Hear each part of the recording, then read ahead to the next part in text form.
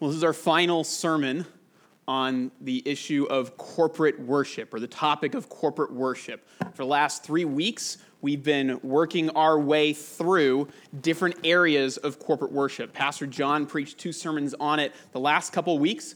And what we saw is in corporate worship, what's going on primarily is we are feeding on the Word of God together. We're helping each other do that, but we are feeding on the Word together. We come together as a church in order to glorify God by enjoying Him through His Word. We sing His Word to Him, or songs that are shaped by His Word to Him. We pray in line with His Word. We preach His Word. We celebrate the Lord's Supper. All of that is to help us enjoy God and feed on the Word together. The gathering of the church is primarily for believers. That's what the church is. You're not part of a church if you're not a Christian. The church are the called out ones. They're the gathered in Christ together. But just because the gathering of the church is primarily for believers doesn't mean that everyone in this room is a believer. And so today, what we're going to be looking at from 1 Corinthians 14, what Preeti just read, is how does what we're doing here relate to those outside the church, relate to non-Christians? The Bible assumes that there's going to be non-Christians present. And so what we're doing here, we need to make sure that we're doing it in a way that matters, that's significant for them, that's understandable for our non-Christians friends. In 1 Corinthians 14, it helps us think through this issue. It gives us categories to be able to lean into and be shaped by. In 1 Corinthians 14, the Apostle Paul, as Preeti just read, is talking about the use of the gift of tongues and the use of the gift of prophecy, talking about what should and should not happen when the church gathers together. And one key factor, not the only factor, but one key factor for determining what the church should do is the presence of unbelievers. How are unbelievers going to understand what's going on? Or, to put it another way, how does the worship gathering relate to the world, the outside of the church world? And what we're going to see is that in the worship gathering, we not only feed on the word, but in the worship gathering, we also preach the word to the world. And to see this, what we're going to be doing is we're going to be spending our time in 1 Corinthians 14. We're going to be doing 2 simple things: making observations and drawing out implications. So not a fancy outline, not a complicated points. We're going to make some observations, and we're going to draw out some implications. So first, let's make some observations. One of the things that you do when you make observations is you want to look at the context of the passage. We're not studying the whole book of 1 Corinthians. We just dropped in here this morning, which means we need to look at what's going on around this in order to understand this correctly. And we see in verse 12, right before our passage, that the Corinthian church was zealous. They were eager for manifestations of the Spirit. Right? If you look up your Bibles a little bit, so since you yourselves are eager for manifestations of the Spirit, strive to excel in building up the church. So they want to see spiritual power in their gathering. But the problem is that they want it in the wrong ways and for the wrong reasons. They are zealous for manifestations of the Spirit, but they're doing so in a way that is selfish. Likely, they walk in, this is kind of what Pastor John talked about last week, they walk in as individuals thinking only of themselves and what they can get out of the worship service in a hyper-spiritual way. And this has been a problem for the Corinthian church. If you're familiar with the book of 1 Corinthians, you know that there's divisions in the church. People are trying to puff themselves up by saying, I follow Paul, I follow Peter. Or some people are the super spiritual, I follow Christ. Right? So they're elevating themselves against their brothers. They're being selfish in that. We see it in the Lord's Supper. When they come to take the Lord's Supper, they're not waiting for one another. They're jumping right in and even getting drunk on the wine, just thinking about their own experience rather than thinking about their brothers and sisters in Christ. And we see this selfishness in their approach to the gifts of the Holy Spirit, specifically the gift of tongues and prophecy. What Paul's primarily doing in 1 Corinthians 14 is comparing these two gifts to show how they should be used in the corporate worship service. And there's at least 5 observations. There's more than 5, but there's at least 5 observations that we can make from this text. And so we're just going to start with one at a time. And we'll go where Paul goes to begin with, and that is to say that tongues without an interpretation is out of place in the corporate worship service. The use of tongues without an interpretation is out of place in the corporate worship service. Some of you have been a part of churches where tongues was regularly practiced, right? And the Bible speaks to that.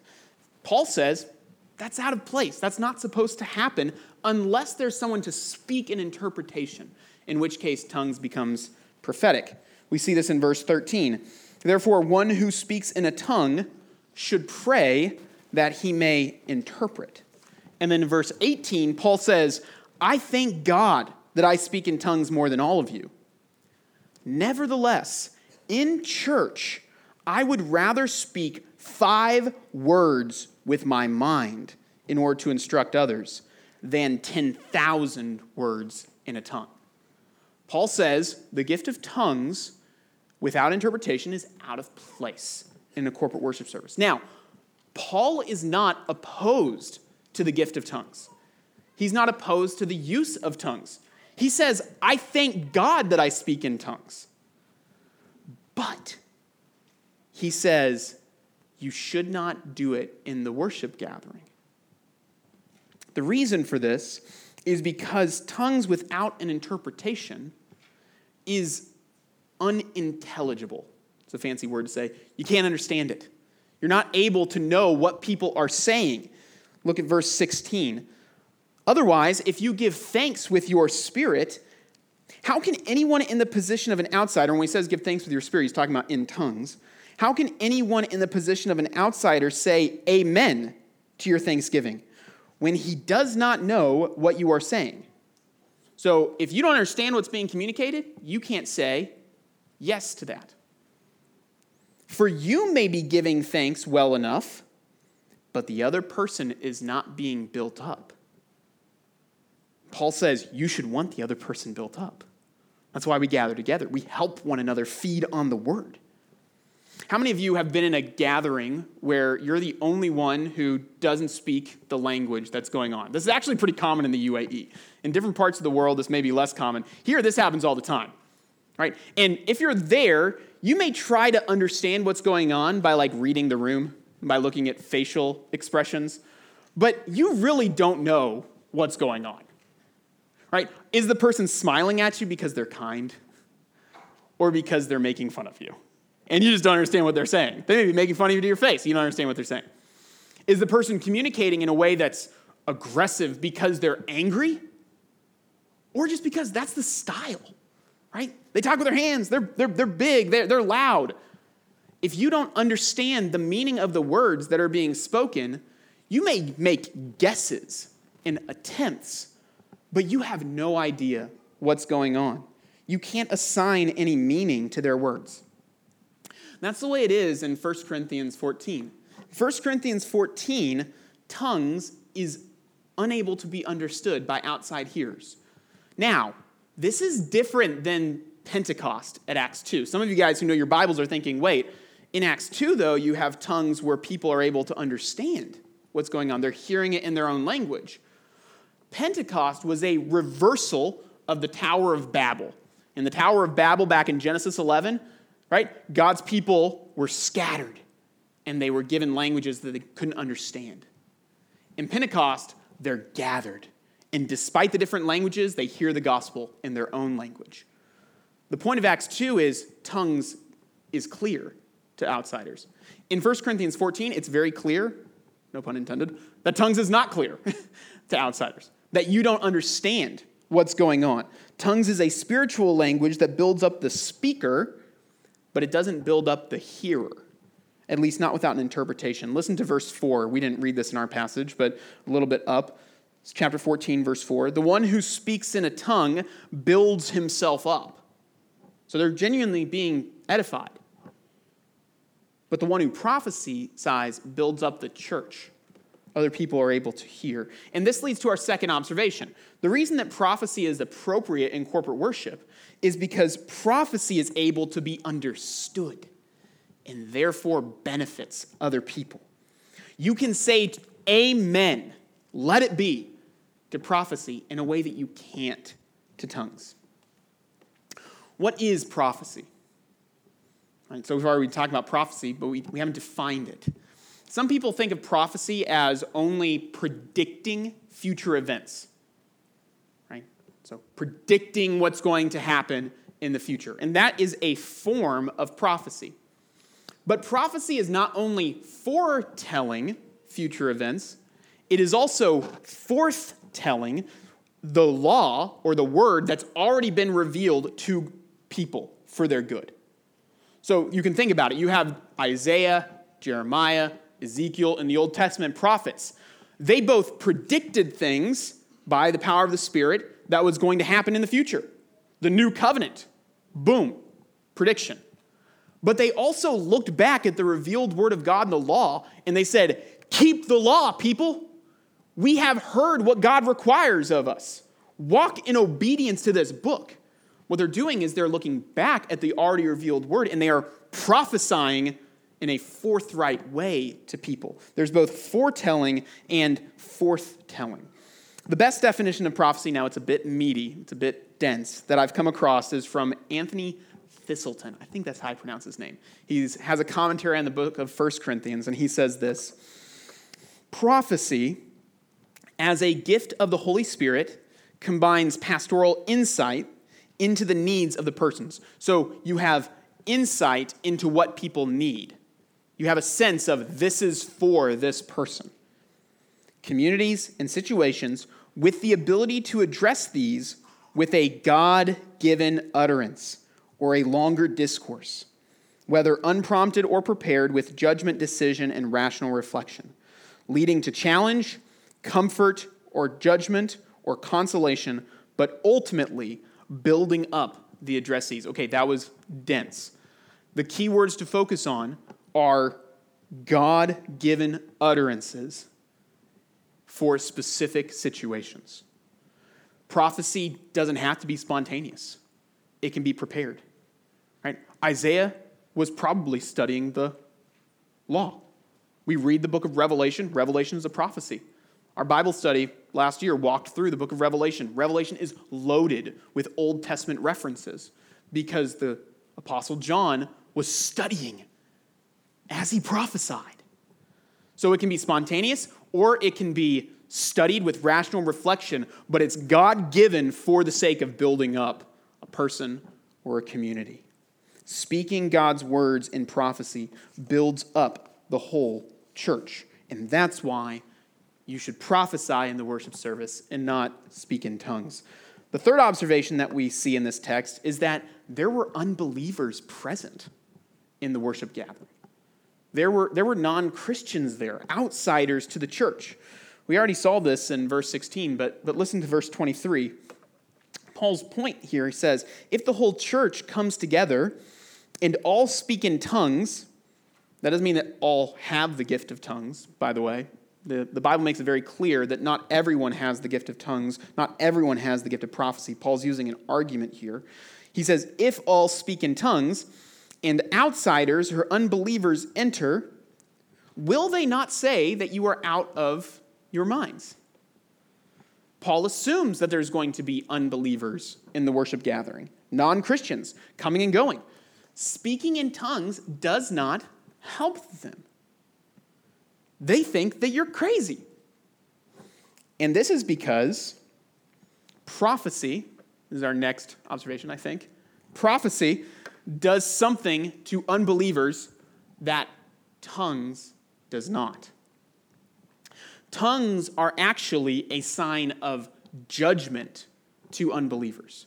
Now, this is a little confusing, but the reason Paul mentions the law in verse 21, when it says, in the law it is written, by a people of strange tongues and by the lips of foreigners will I speak to this people, and even then they will not listen to me, says the Lord. The reason that he mentions that is to say, if you can't hear from the word of the Lord, then you are under judgment from God. If you can't understand what God's calling you to, then you are under judgment. So the sign is a sign of judgment. Unbelievers will not understand the gospel if you speak in tongues to them. But if you speak the words of God to them, they can hear it and be built up. Prophecy reveals God's words to them. It gives an understandable and clear word of the Lord. Listen to verse 23 again.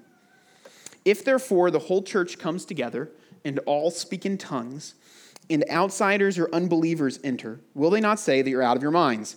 But if all prophesy and an unbeliever or outsider enters, he is convicted by all, he is called into account of all, the secrets of his heart are disclosed, and so falling on his face, he will worship God and declare that God is among you.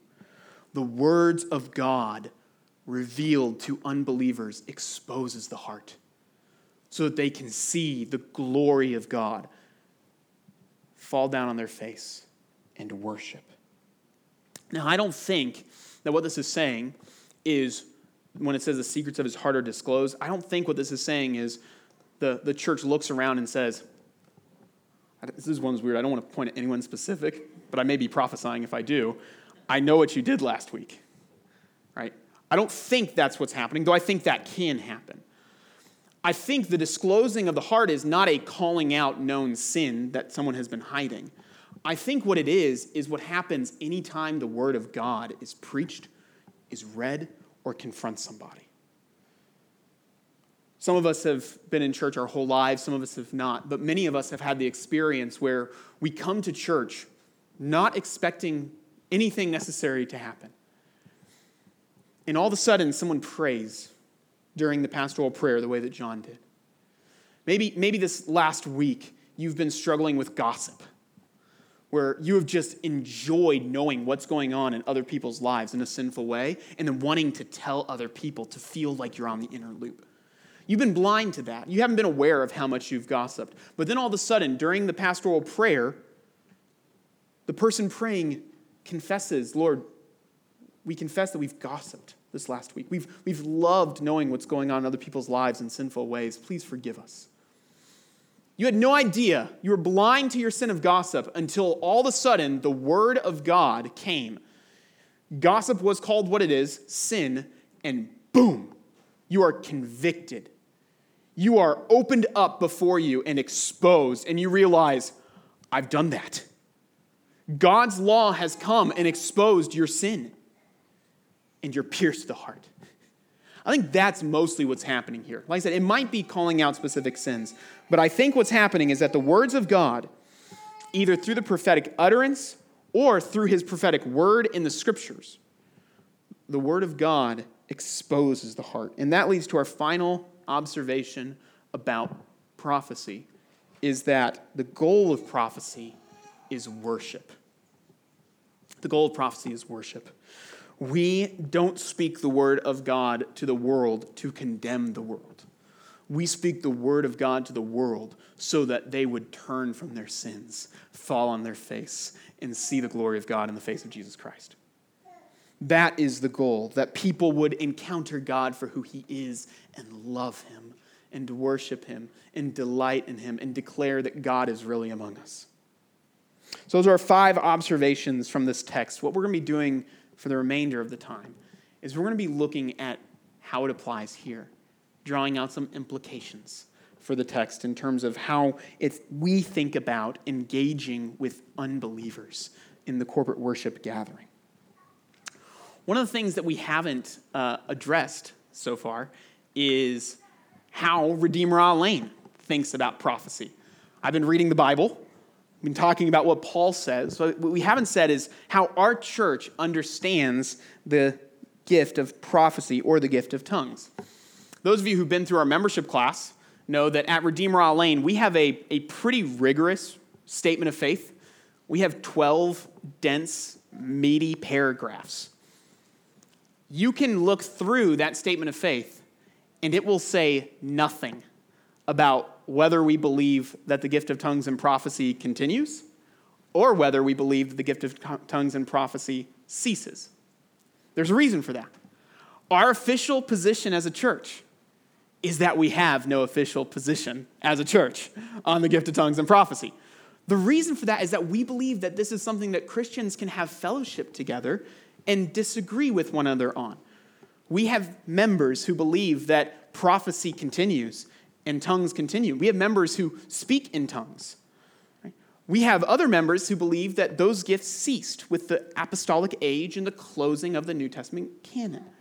We've had elders who have disagreed on this issue, and it has not hindered our unity as a church because we believe that the Bible is supreme and we live under the Scriptures ultimately. Now, I'm speaking for myself, so I'm not speaking as Redeemer Alain, I'm speaking as Luke. For myself, I believe the gift of tongues and prophecy continues. I do. I think what Paul says here is applicable for us. And when Paul says we should pursue the gift of tongues and prophecy, that is still relevant for the church today.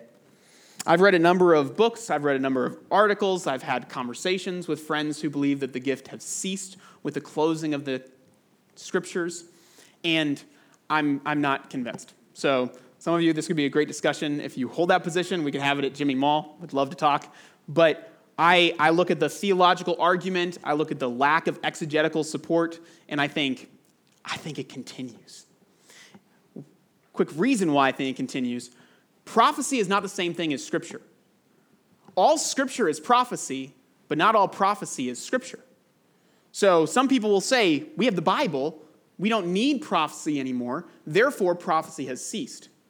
But I would say, the people of God have always had Scripture, the words of God, as long as they've had the law. And yet there was prophets and prophecy that was not Scripture. There were prophets during the time of the kings that didn't write books of the Bible. They didn't add to Scripture. They were genuine prophets, but they didn't write Scripture. And even in the Old Testament, Scripture was the standard by which prophecies were tested against. So you don't need the Scripture to be closed to test things against it.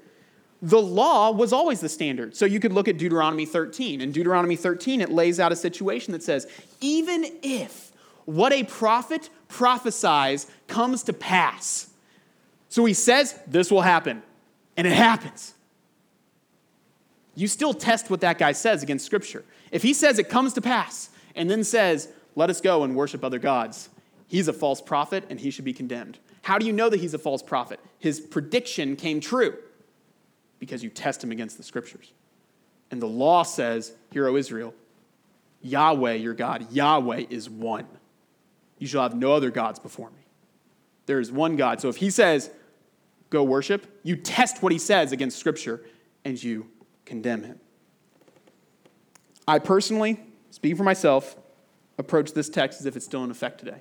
In fact, as I was praying for the sermon, I would pray that the Lord would help me to prophesy, that I would speak things that are specific and direct. But regardless of where you land on the use of the revelatory gifts, as they're called, tongues, prophecy, here's the big implication from this text that we can all agree with.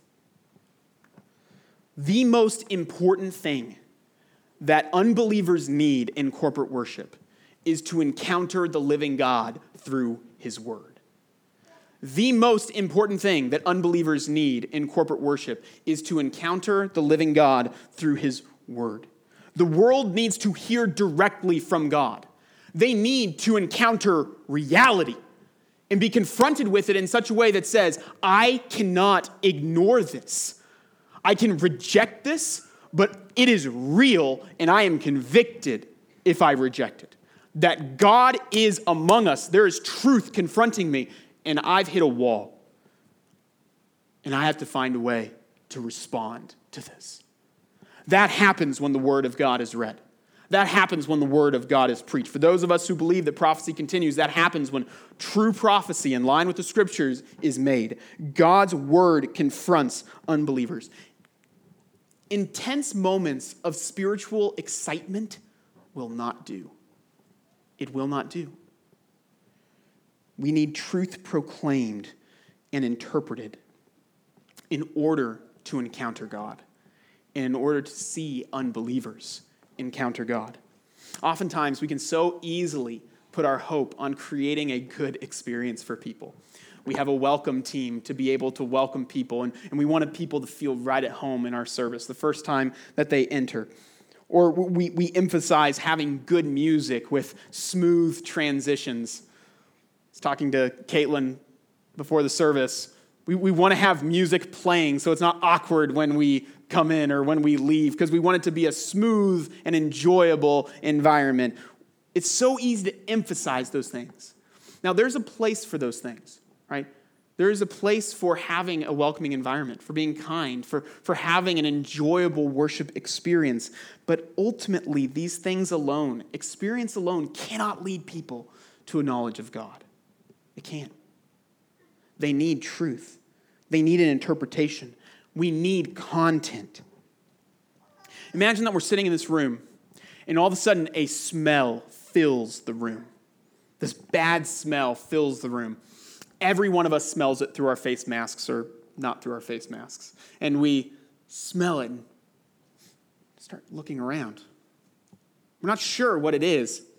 It's a bad smell. Maybe somebody just had too much oud that they put on this morning, and smell it. We're all experiencing the same thing.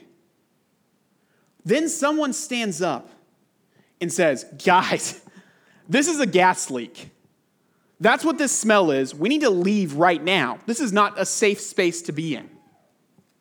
We all experience the smell, but it was not until someone stood up with an interpretation that we were confronted with something that we could operate with. And we say, let's leave. Let's go out. That's the way it is with worship. Worship is an experience, and truth is what provides the interpretation.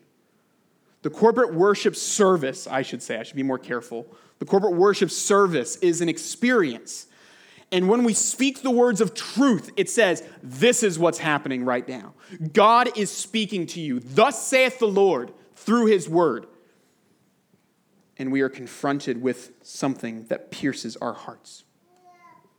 Experience alone will not do that. You will not be convicted of sin unless you know what it is to sin. Truth is what convicts us. You will not be set free to embrace the grace of Jesus Christ in the gospel unless you have heard the grace of Jesus Christ in the gospel and understand the grace of Jesus Christ in the gospel. It is truth that sets you free. You will not see glory unless you have truth that interprets what you are seeing as glorious. Truth enables you to see glory, to fall on your face and declare, God is here. He's in our midst. He is real. When you are confronted with the truth, you cannot go on living as if God is optional. He will not have it. You have to make a decision. Will you either joyfully embrace him or reject him as a rebel?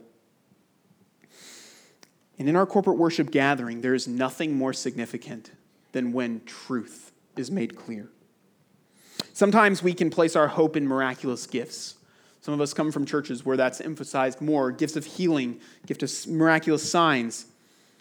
But this is why miracles are not enough. Now, the Bible is not at all ashamed of miracles.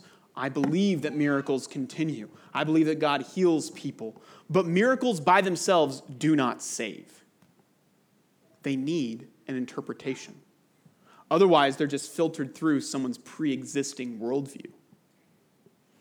We see this in the book of Acts. The book of Acts has miracle after miracle after miracle. Right? Jesus did healing after healing after healing. But the miracle was never enough. Even in Jesus' ministry, the miracle was never enough. It needed an interpretation. When Paul and Barnabas come into the city of Lystra in Acts 14, they heal someone. Boom! Miracle. And how do the people respond? They say, behold, the Greek gods, Zeus and Hermes, have come down. They interpreted the miracle through their existing worldview. It was not until the Apostle Paul and Barnabas came with truth that they were able to repent and believe. Men, why are you doing this? We are also men of a like nature with you, and we bring you good news. that you should turn from these things to a living God, not the Greek gods. It's not Zeus. It's not Hermes. It is the living God who made the heavens and the earth and the sea and all that is in them. Preaching the word is the interpretation of reality. This is why Paul calls for prophecy and not tongues. And this is why we as a church place our emphasis on the centrality of the word, even as we are trying to reach unbelievers. One way that 1 Corinthians 14 plays out in our worship service right now is that I assume that some of you in this room aren't Christians. I assume that there are not only believers here, but some of you are unbelievers. You may think that you're a Christian. There may be people here who think that they're a Christian because they were born into a Christian family. But that doesn't make you a Christian. Did you know that it's possible to think you're a Christian and not actually be a Christian? Some of you may look at your last name. You may say, I have the last name Samuel. Therefore, I'm a Christian. My last name's not something else. It's a Christian name. I'm a Christian. But having a Christian last name doesn't make you a Christian any more than being named David makes you the king of Israel. Something must happen in your heart. You must encounter the living God through his word. Turn from your sins and embrace him in order to be a Christian. So what we're praying happens this morning. Some of you are here and you may know that you're not a Christian. Maybe you've never been to a church before and you're just here to check it out. We're very thankful that you're here. One of the reasons why I'm speaking this way right now is because in light of the text, I want you to know what we believe. I want you to know what we think. We want to be clear. We're not trying to do this bait and switch. We're not trying to draw you in and then make a proposal on you that you don't expect. Right? We are clear in what we believe. We are clear about the truth. Right? There is no power grab. There is no trying to get rich here. We are here because we believe that 2,000 years ago, the most important event took place. God came to us in Christ. The living God came to us in Jesus. He is more than a prophet. He is God's son. He is a king. He is a ruler. He speaks God's words. Through him, we have access to God. And only through him do we have access to God.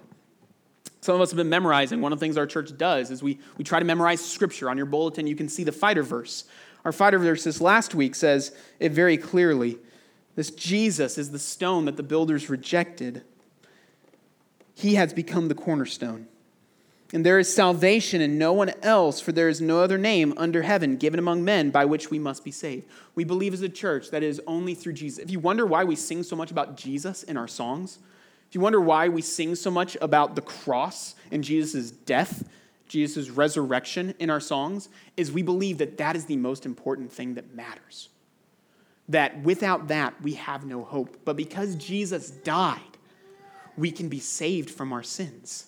We don't have to go to hell and pay for our sins. We don't have to be an outsider, but we can be an insider, being brought into fellowship with God himself. 1 Corinthians, though, not only helps us as a church think about the way that we encounter outsiders inside our worship service, there's things that we can learn about how we encounter outsiders outside our worship service. This is where we're going to end this morning. One of the things this means is that not all of you have the gift of prophecy. Some of you believe the gift of prophecy doesn't exist anymore, and that's okay. But all of you have the prophetic word, the scriptures. And all of you have the ability to, like what John emphasized last week, speak the truth in love. To be able to share this prophetic word with those outside the church. To be able to be clear with the truth of the scriptures. But what that means is that our evangelism, our sharing the gospel, it has to be intelligible. It has to be done in a way that's understandable. This is one reason why it's important to learn culture, to be able to learn how cultures assign meaning to words, to be able to share the gospel in a clear way. But this is also a reason why you have to use words to be able to share. People need an open statement of the truth. Otherwise, they may reach wrong conclusions. One of the things that often happens with my non-Christian friends here in the UAE is they see the way that I hang out with my family and the way that I relate to my wife and my kids, and praise God, the Holy Spirit has grown me in many ways, and they don't see everything by any means, but they see that and they think, you're a kind person because you're an American. Americans, they're just such kind people. Now, I love my home country. I'm grateful for America. Americans are not kind people. You only need to spend a little bit of time to see how Americans treat each other on Twitter or on Facebook. You need to watch the news and look at the way that Americans treat each other and be like, look, Americans aren't kind. Now, we're not worse, I don't think, than other people, but Americans are sinners, just like all people are sinners. And so I make clear when someone tells me that, or they say, I really like Americans because you guys are all like this. I try to be clear that the reason I am the way I am by the grace of God is not because I'm an American. It's because I am a Christian. Because I have encountered God and His Word, and He has changed me. So that I've brought my life imperfectly, but I'm trying to bring my life in conformity with the Scriptures. And I can be clear, you don't like me because I'm American. You may not even know it, but you like me because I'm a Christian. That's why you like me. And then I share the reason I'm a Christian and how that happens. Our lost friends need truth.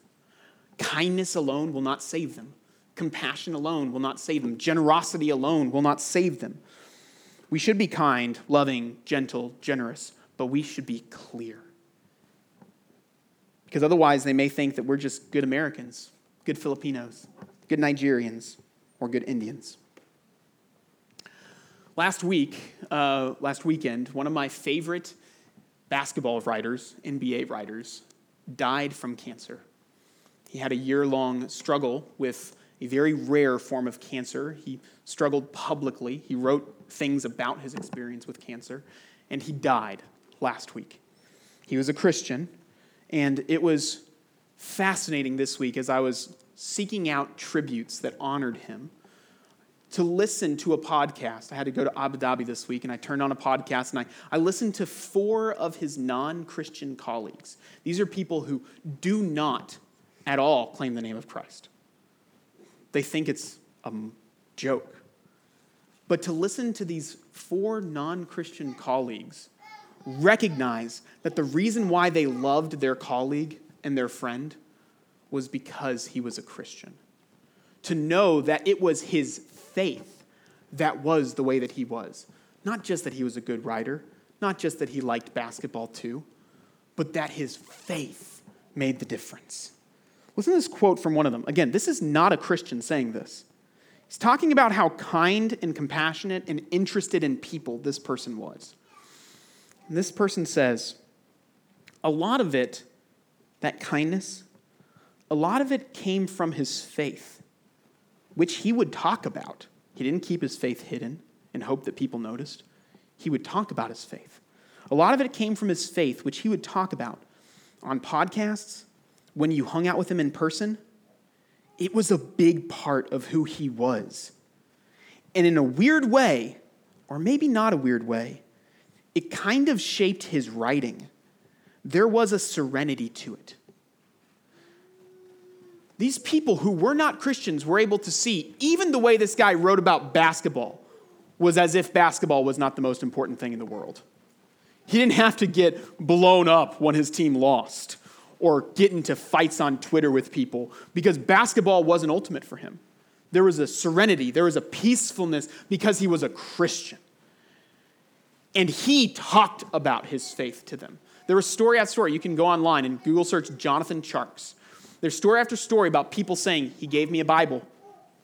He shared the gospel with me. A lot of those people rejected it, but they were confronted with a clear statement of why he was the way he was, and they could not ignore it. He did it because of his faith in Jesus. Brothers and sisters, do people around you know that you're a Christian?